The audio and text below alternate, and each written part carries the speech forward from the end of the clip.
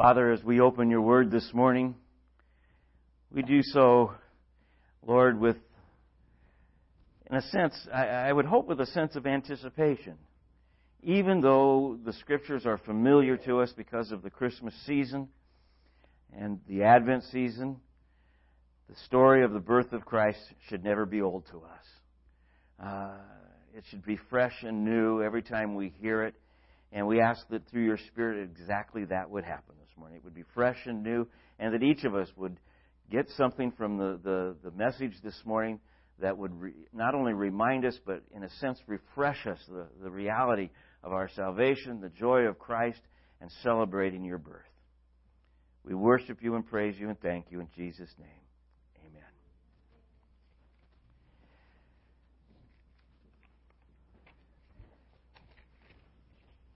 I'll be sharing from the Gospel of Luke this morning.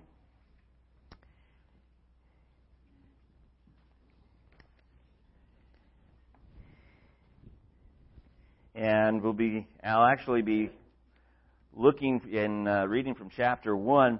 But before I do, just a reminder, as we were looking at the reading this morning, the reality that the angel announced that there was this message of good news, of great joy.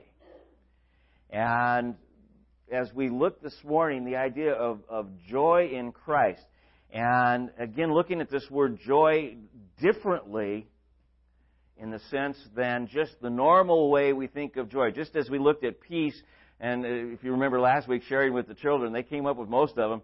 I said, what do you normally think of when it's peace? And they said, peace and quiet. And I said, yeah, that's what you hear from your parents all the time. I remember hearing it from my parents, and as a parent, giving it back to my kids, and now my grandkids. But the idea of peace, more than anything, was the reality that Jesus Christ paid the full price of our sin so that the separation between us and God could be removed. The wages of sin, death, could be removed.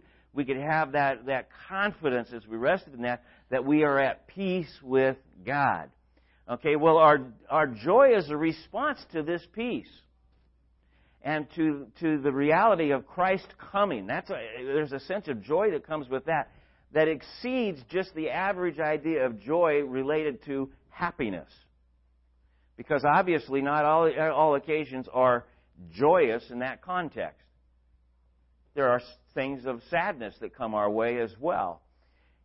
Even in the midst of those, however, we still have God's peace through Jesus Christ, which gives us a sense of joy that is unique to the picture. In other words, it's unique in the sense of that confidence we have in Jesus.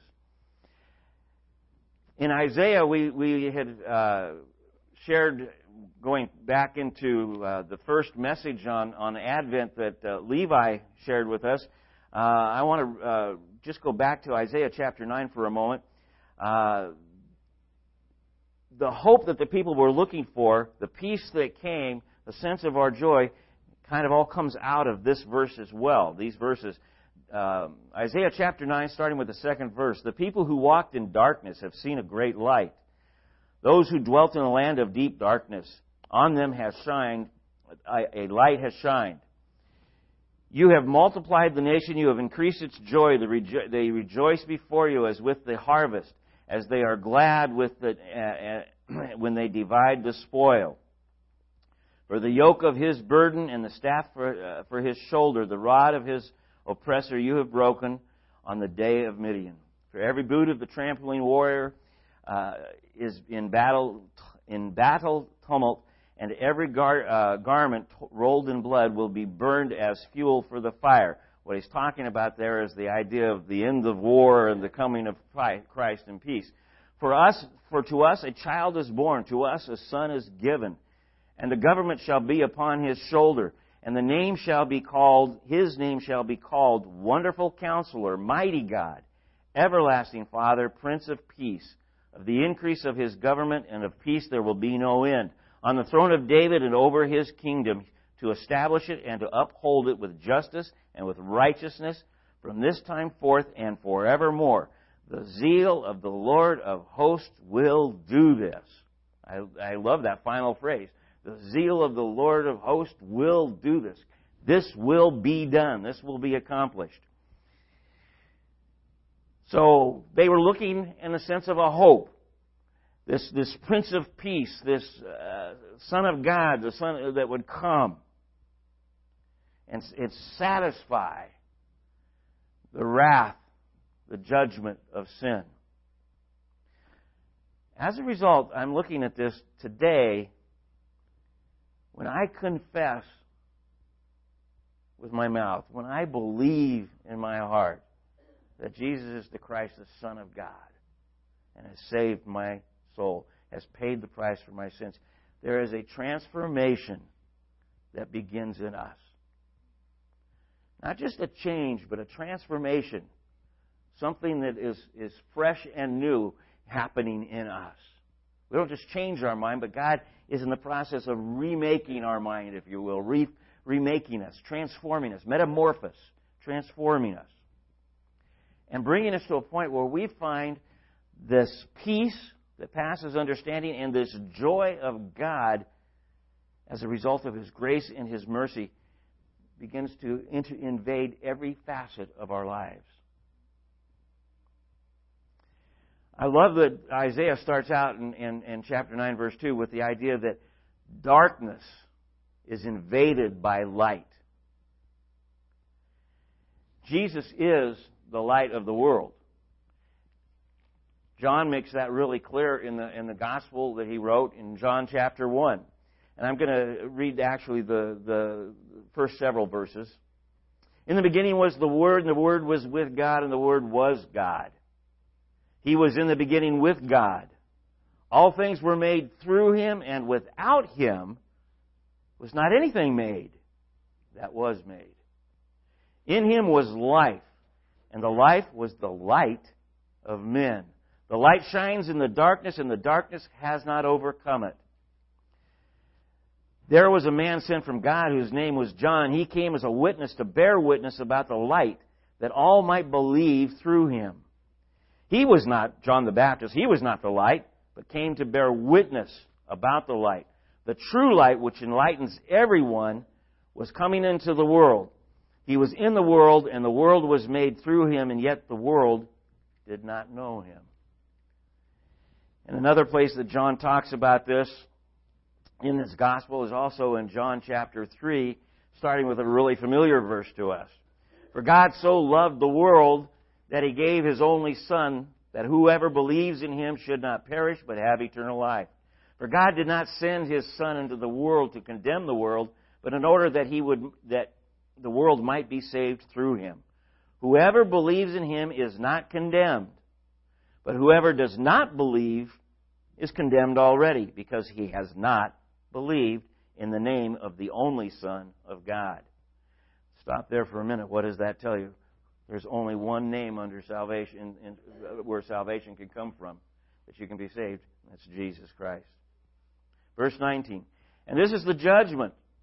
The light has come into the world, and the people loved the darkness rather than the light, because their works were evil. For everyone who does wicked things hates the light and does not come to the light, lest his works should be exposed. But whoever does what is true comes to the light, so that it may be clearly seen that his works have been carried out in God. In other words, as there's a transformation, as the peace of God, the joy of God starts to work in our lives, we begin to come to that point where our works start to reflect that. Our words start to reflect that. The way we treat each other starts to reflect that. And so we become, in a sense, the light of Christ in the world. Pretty awesome picture when you start to think about it. So, to put it back into kind of simple forms, I was just making it as easy as I could for me to grasp. Joy is the response to Christ's peace in us.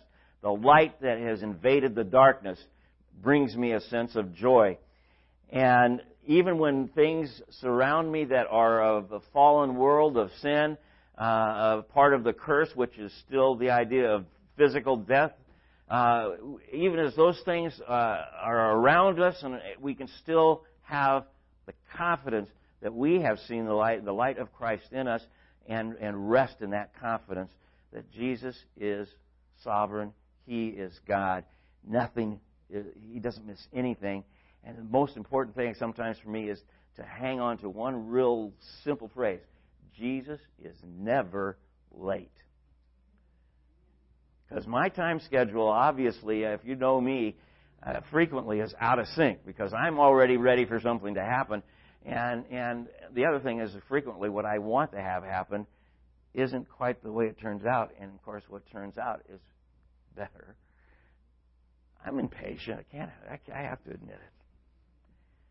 Nonetheless, even in my weakness and I would have to say even shallowness of faith compared to what I wished it could be, I know the joy of Christ.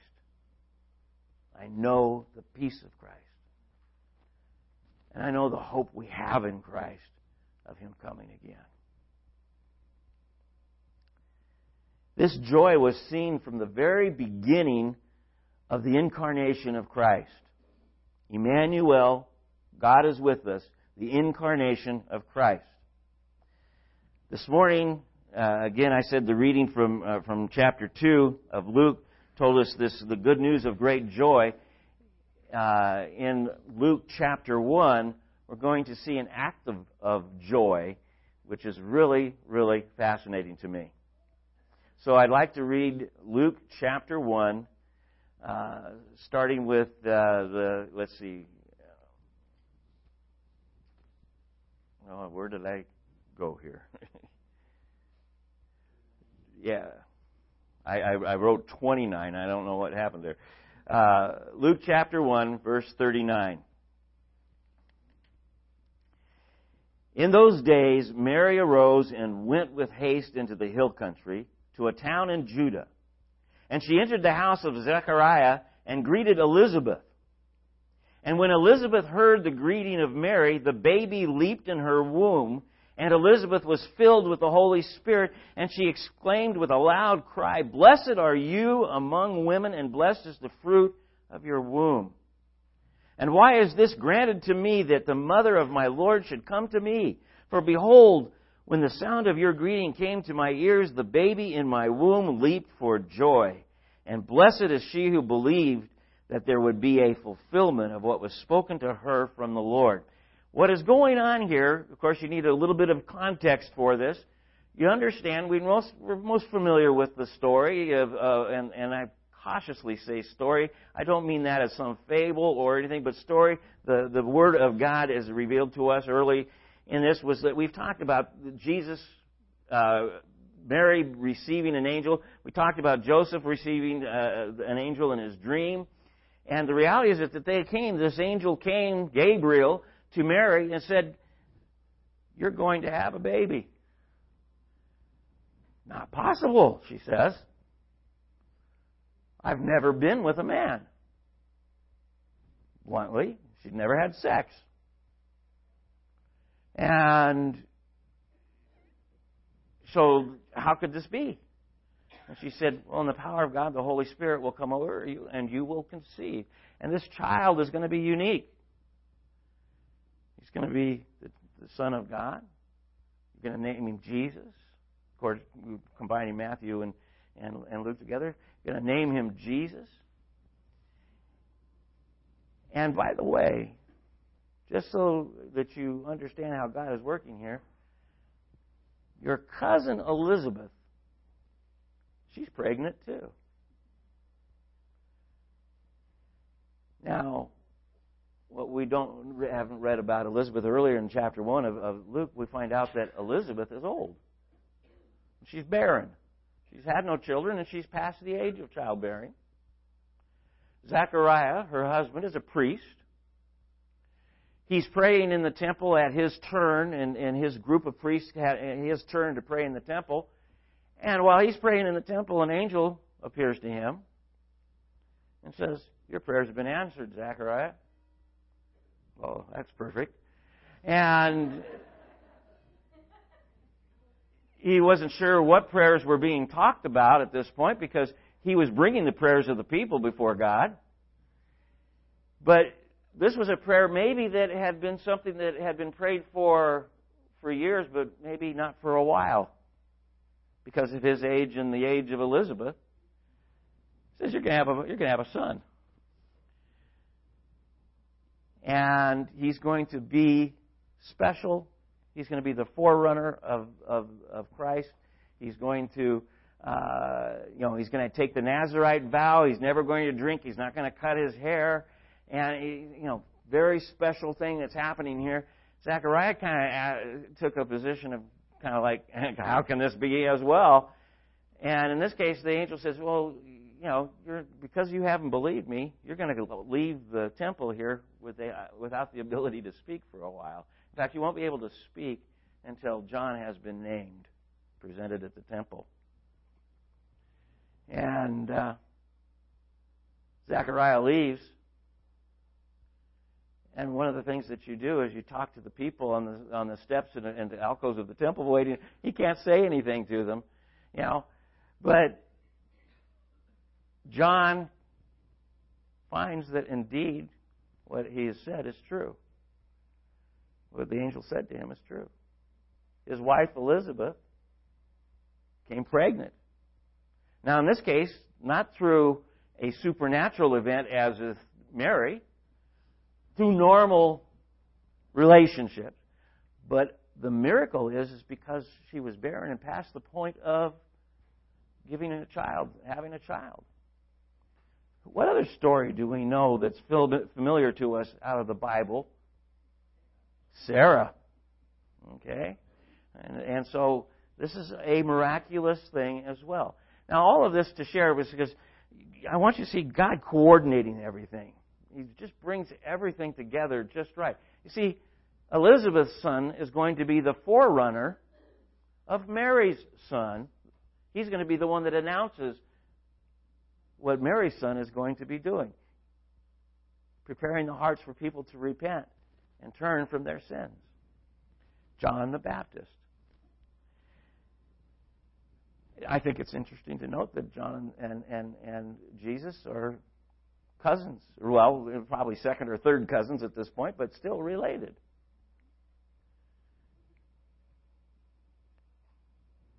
Well, Mary finds this news, and it says that very quickly, with haste, she leaves for the hill country of Judea,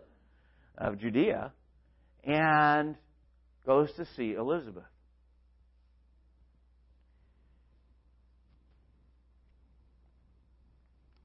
As she comes to see Elizabeth, she arrives there, she enters the house, and it says she gave a greeting. What greeting do you think, after I spoke last week, what greeting do you think she gave? Shalom, most likely, the common greeting. As she spoke the words peace, it says that the baby in Elizabeth's womb leaped. Now, the word leap can mean a variable of things, but there's no doubt about this. We have intense movement in the womb. And I can't relate to that. Because of me, my mother could. But all of the ladies who've had children in here can relate to this. I can relate to it to the sense of that time that you finally, as the dad, get to put your hand on the stomach and wait. Oh, yeah, I felt that. But Elizabeth had a very strong feeling here.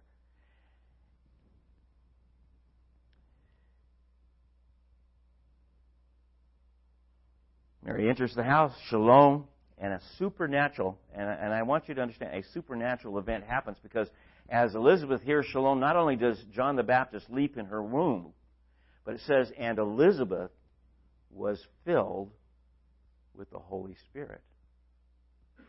Very important to grasp this because what she's going to say next is the reality that she indeed was filled with the Holy Spirit.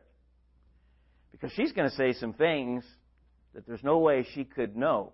The reason why again, Luke was so careful about putting this in order of things was Mary moved with haste to go there, which means just after she heard this announcement from the angel. It's just happened, okay? She goes to her cousins to see her cousin, who should be about 6 months pregnant at this point. And I'm sure to kind of confirm everything together, or just have that sense, because Mary's got a problem right now. She's just been told she's pregnant, but she's betrothed. She's never had a relationship with him. She's going to have to be able to explain this to Joseph. So she rushes off to talk and see Elizabeth.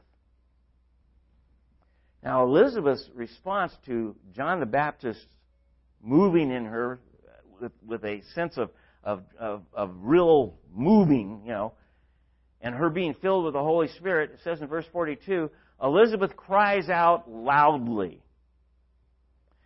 or with a loud voice. Now, again, I'm not a Greek scholar, but I looked up the words, and the word for loud is mega, and the word for voice is phone. Megaphone. And I thought, boy, that made it really easy for me to grasp. She made it loud. It came out with a loud voice. It wasn't just an elevated voice. It was a loud voice. And she says, "Blessed are you among women. Blessed is the fruit of your womb." How did she know?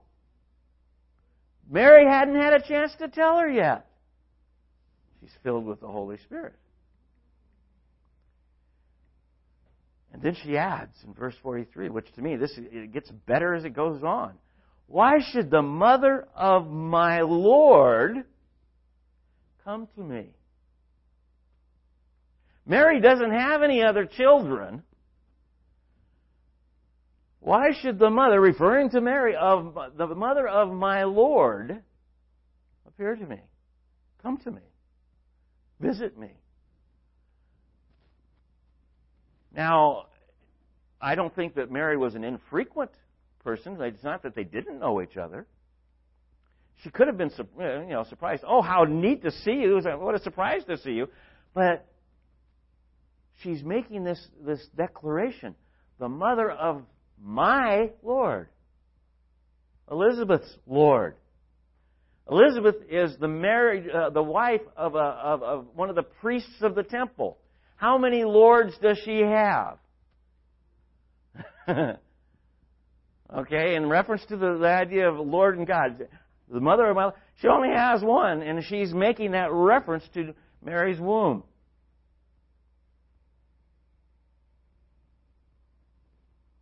"Why should the mother of my Lord come to me?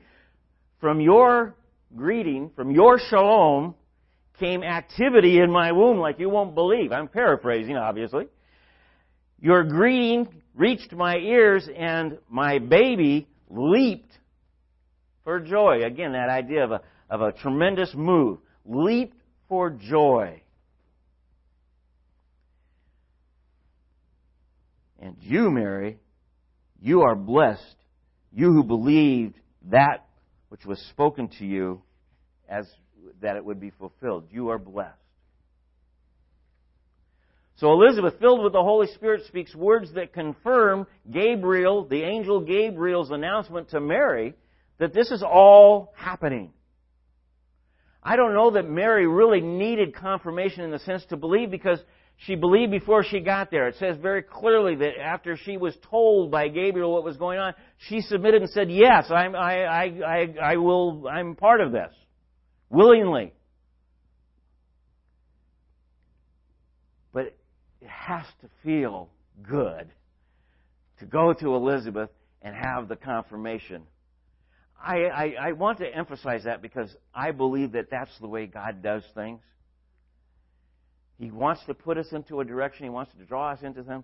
And sometimes He'll open our mind to something, but it doesn't seem to quite... And then all of a sudden He'll open a door, and then the confirmation will come that this is what I want you to do. I know Kathy and I experienced that when deciding to go to Bible college. It was one of these things that after we left and we visited the college, and we not even with the intent to look at it to go there, but at a conference, and we left and we felt, both of us, like God was directing us to go to Bible college. But married with a child already and a business that is only about 2 years old, I wasn't sure that was, I was being told by others that wasn't a particularly wise move. And so I wasn't sure that this is what we should be doing, and so we put it before. A few weeks later, one of the people from the Bible college calls and says, I just want to talk to you about what our school is doing and how we deal with our married couples, if you're interested. Married couples with kids? Yes, we even have housing. We own houses around the school. By the way, we'd like to have you come up and talk. And I said, well, we'll think about it. Well, we did go up. I really decided, Kathy and I both felt that God was drawing. I said, when we checked the price of housing, they didn't have any houses available. It's from the school. We checked the price of housing in the area, and we said, forget it. There's no way we can do this.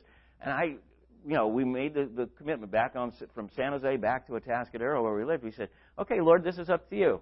If you open the door to housing, we'll know that we're supposed to go. The phone message was there as we got home. Oh, by the way, we do have a house opening. It's a 2-bedroom house directly across the street from the school. It has a garage that you can use for your shop, and we'll have no problems with you doing that because it is semi-commercial. There's a shop right across the street from it as well. No problem. And the only problem is you're going to have to rent it for August, September, a month ahead of time, because that's when the people are moving out that have the lease on it, and so you'll have to pay that month's rent. We knew God was opening the door. I'm just saying that God makes things, for Mary, she wasn't lacking the confidence that God was saying something to her, but he just lavished it on her, if you will, so that she could rest with confidence. I'm thinking because what she was going to be going through wasn't going to be easy. I mean, we talked about this already. What had Joseph decided already? Well, not yet, but I mean, in the process of her announcing that she's pregnant, what did Joseph decide to do?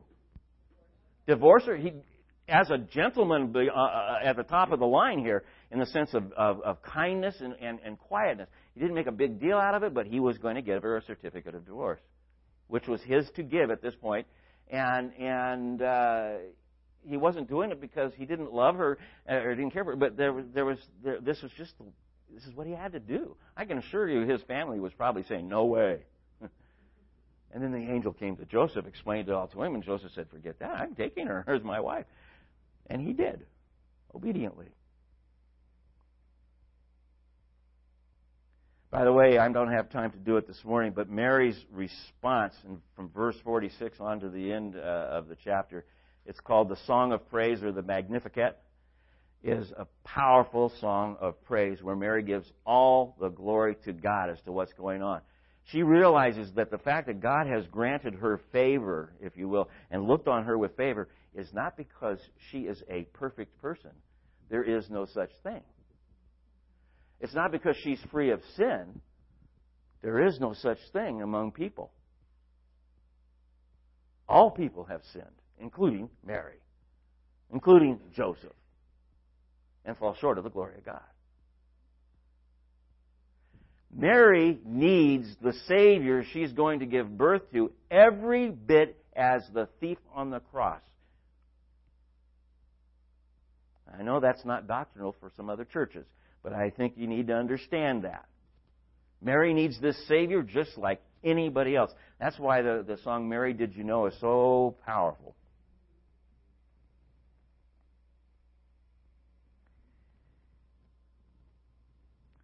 There's something going on here, though, that is absolutely captured my interest, and unlike it has ever before.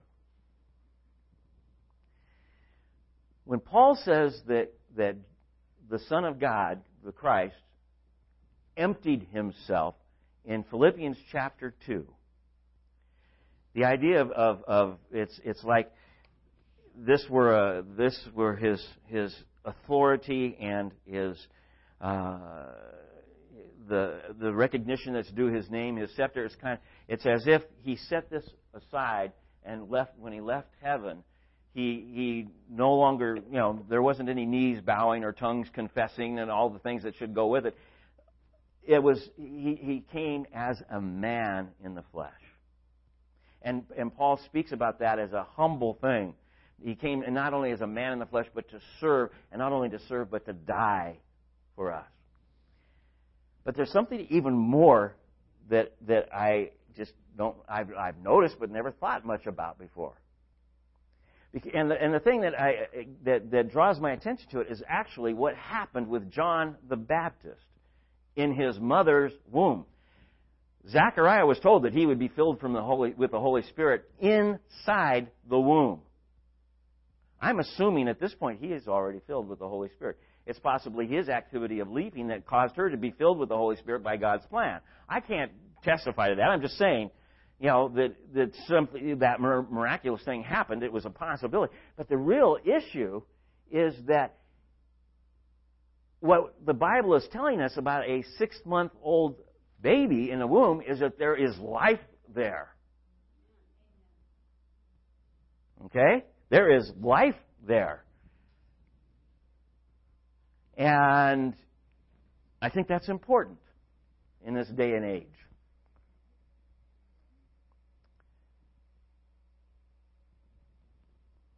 But even more, I was looking at this.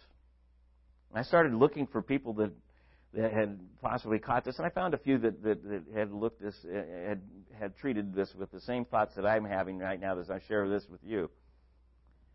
Again, Jesus made Himself nothing, taking the form of a servant, born in the likeness of a man, human form. The Lord humbled Himself. But He didn't come as a full-grown man. He didn't even come as a baby. He came He came as an embryo. The God of all creation came as an embryo in a woman's womb. Even though we celebrate His birth, His life began 9 months before as a man. Talk about humility. I'm just saying, this all to me was all the more overwhelming in a sense. My mind just thinks you just come as a man and take over, and he came like any person would be born. He grew up he went through all of it from the stage of an embryo, from conception, because that word conceived is tied to that idea. His life began at conception. I think that's important again to us today.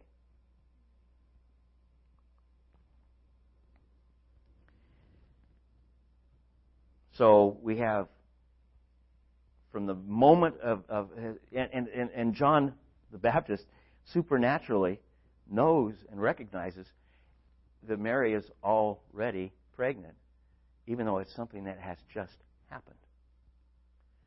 To the point where Elizabeth says the words, "the mother of my Lord."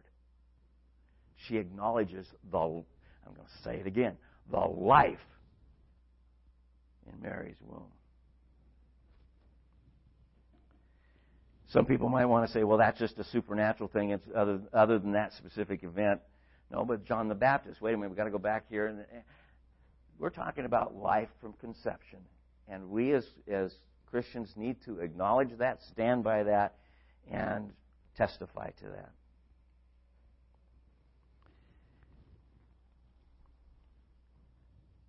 To me, that gave the whole idea of the incarnation even more power. I don't know why, but I just wanted to share that with you this morning. Why it gave me that feeling I can't explain to you other than it just overwhelmed me. I've always thought of Jesus, the manger baby. I never thought of Jesus, the embryo. But that's where it started. Or, well, actually, even earlier.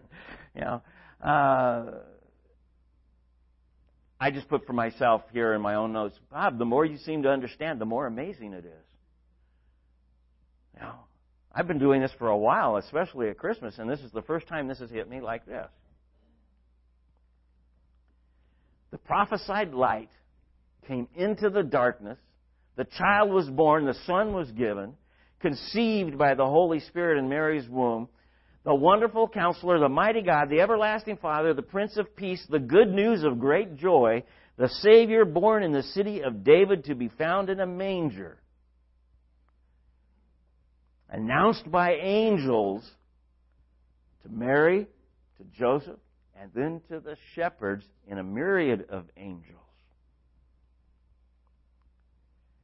And His coming was for the purpose to save man from his sins. To be the perfect sacrifice. So that we would never know. All who will confess with the mouth, believe from the heart, Jesus Christ is the Lord, the Son of God. All who will stand in that position and be saved will never know the wrath that is due the sins that you've committed, because it's already paid for. At the point Jesus was born, and that's when I turn around and most of the time point over here and you see the cross and the star. Right, Kathy? Other Kathy. Behind you. Okay, the cross and star. I started to do that last week when I said that, and I turned around and I hadn't put it up yet. Oops. So I had to do it again this morning. But you see the cross up there was at the manger. The cross was at the announcement from Gabriel. The cross is before the foundation of the world.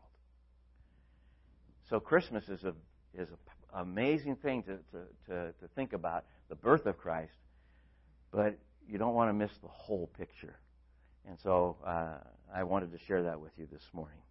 As we enter into communion, then, we enter into the reality the God of all creation became a man with one purpose: to save us from our sins, to satisfy the wrath of God, to reconcile us with God, to allow us to be at peace with God so that we can celebrate in the joy of our salvation.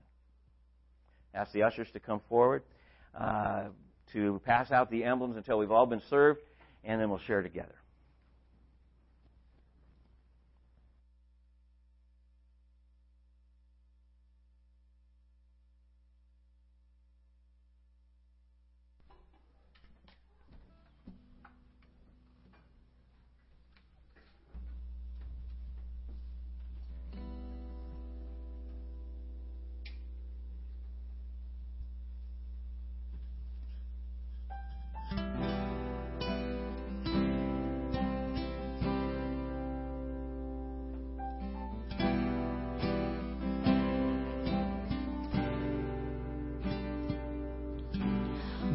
The poor and powerless, and all the lost and lonely, and all the thieves will come confess, and know that you are holy, will know that you are holy. All will sing out Alleluia, and we will cry out Alleluia.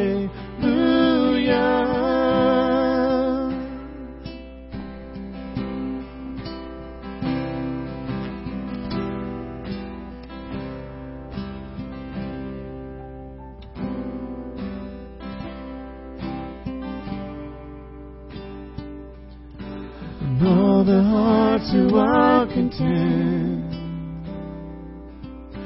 and all that feel unworthy, and all the hurt with nothing left, will know that you are holy, will know that you are holy. And all will sing out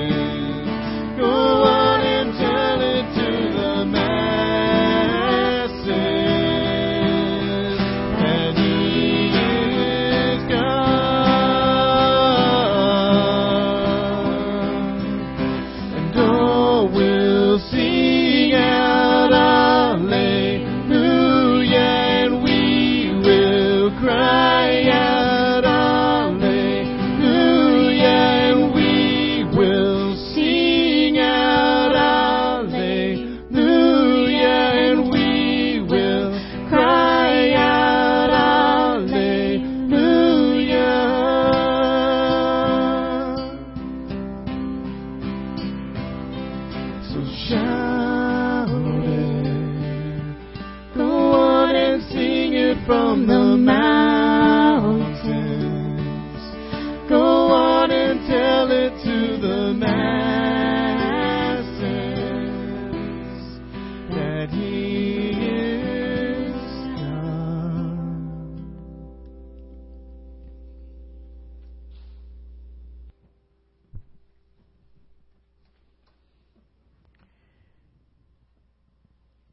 The meal that Jesus shared with His disciples on the night that He was betrayed. The bread is, we always use as the symbol of His body that was broken for us. And normally it takes us to the cross in the sense of we see Him hanging on the cross in the flesh. But the reality is that, that humility that came with the whole fact of what Jesus did, He came in the flesh from that point of the embryo on, is what is represented in the bread. He came in the flesh and lived a sinless life. He was crushed really over and over again in the sense of the attacks and the abuse, if you will, that He took. And so at that supper, basically the bread representing not only that the flesh would be hung on the cross, but that He came in the flesh. And He asked as often as we would share this bread together that we would do it in remembrance of Him.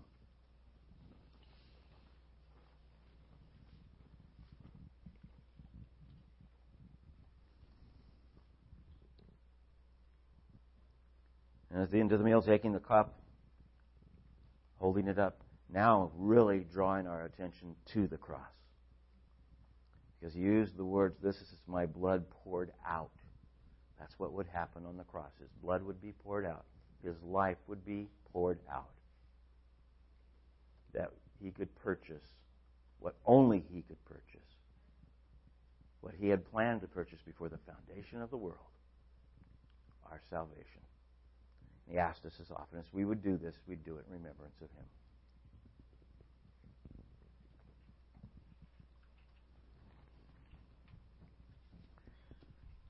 Father, again, we come to the table this morning with thanksgiving.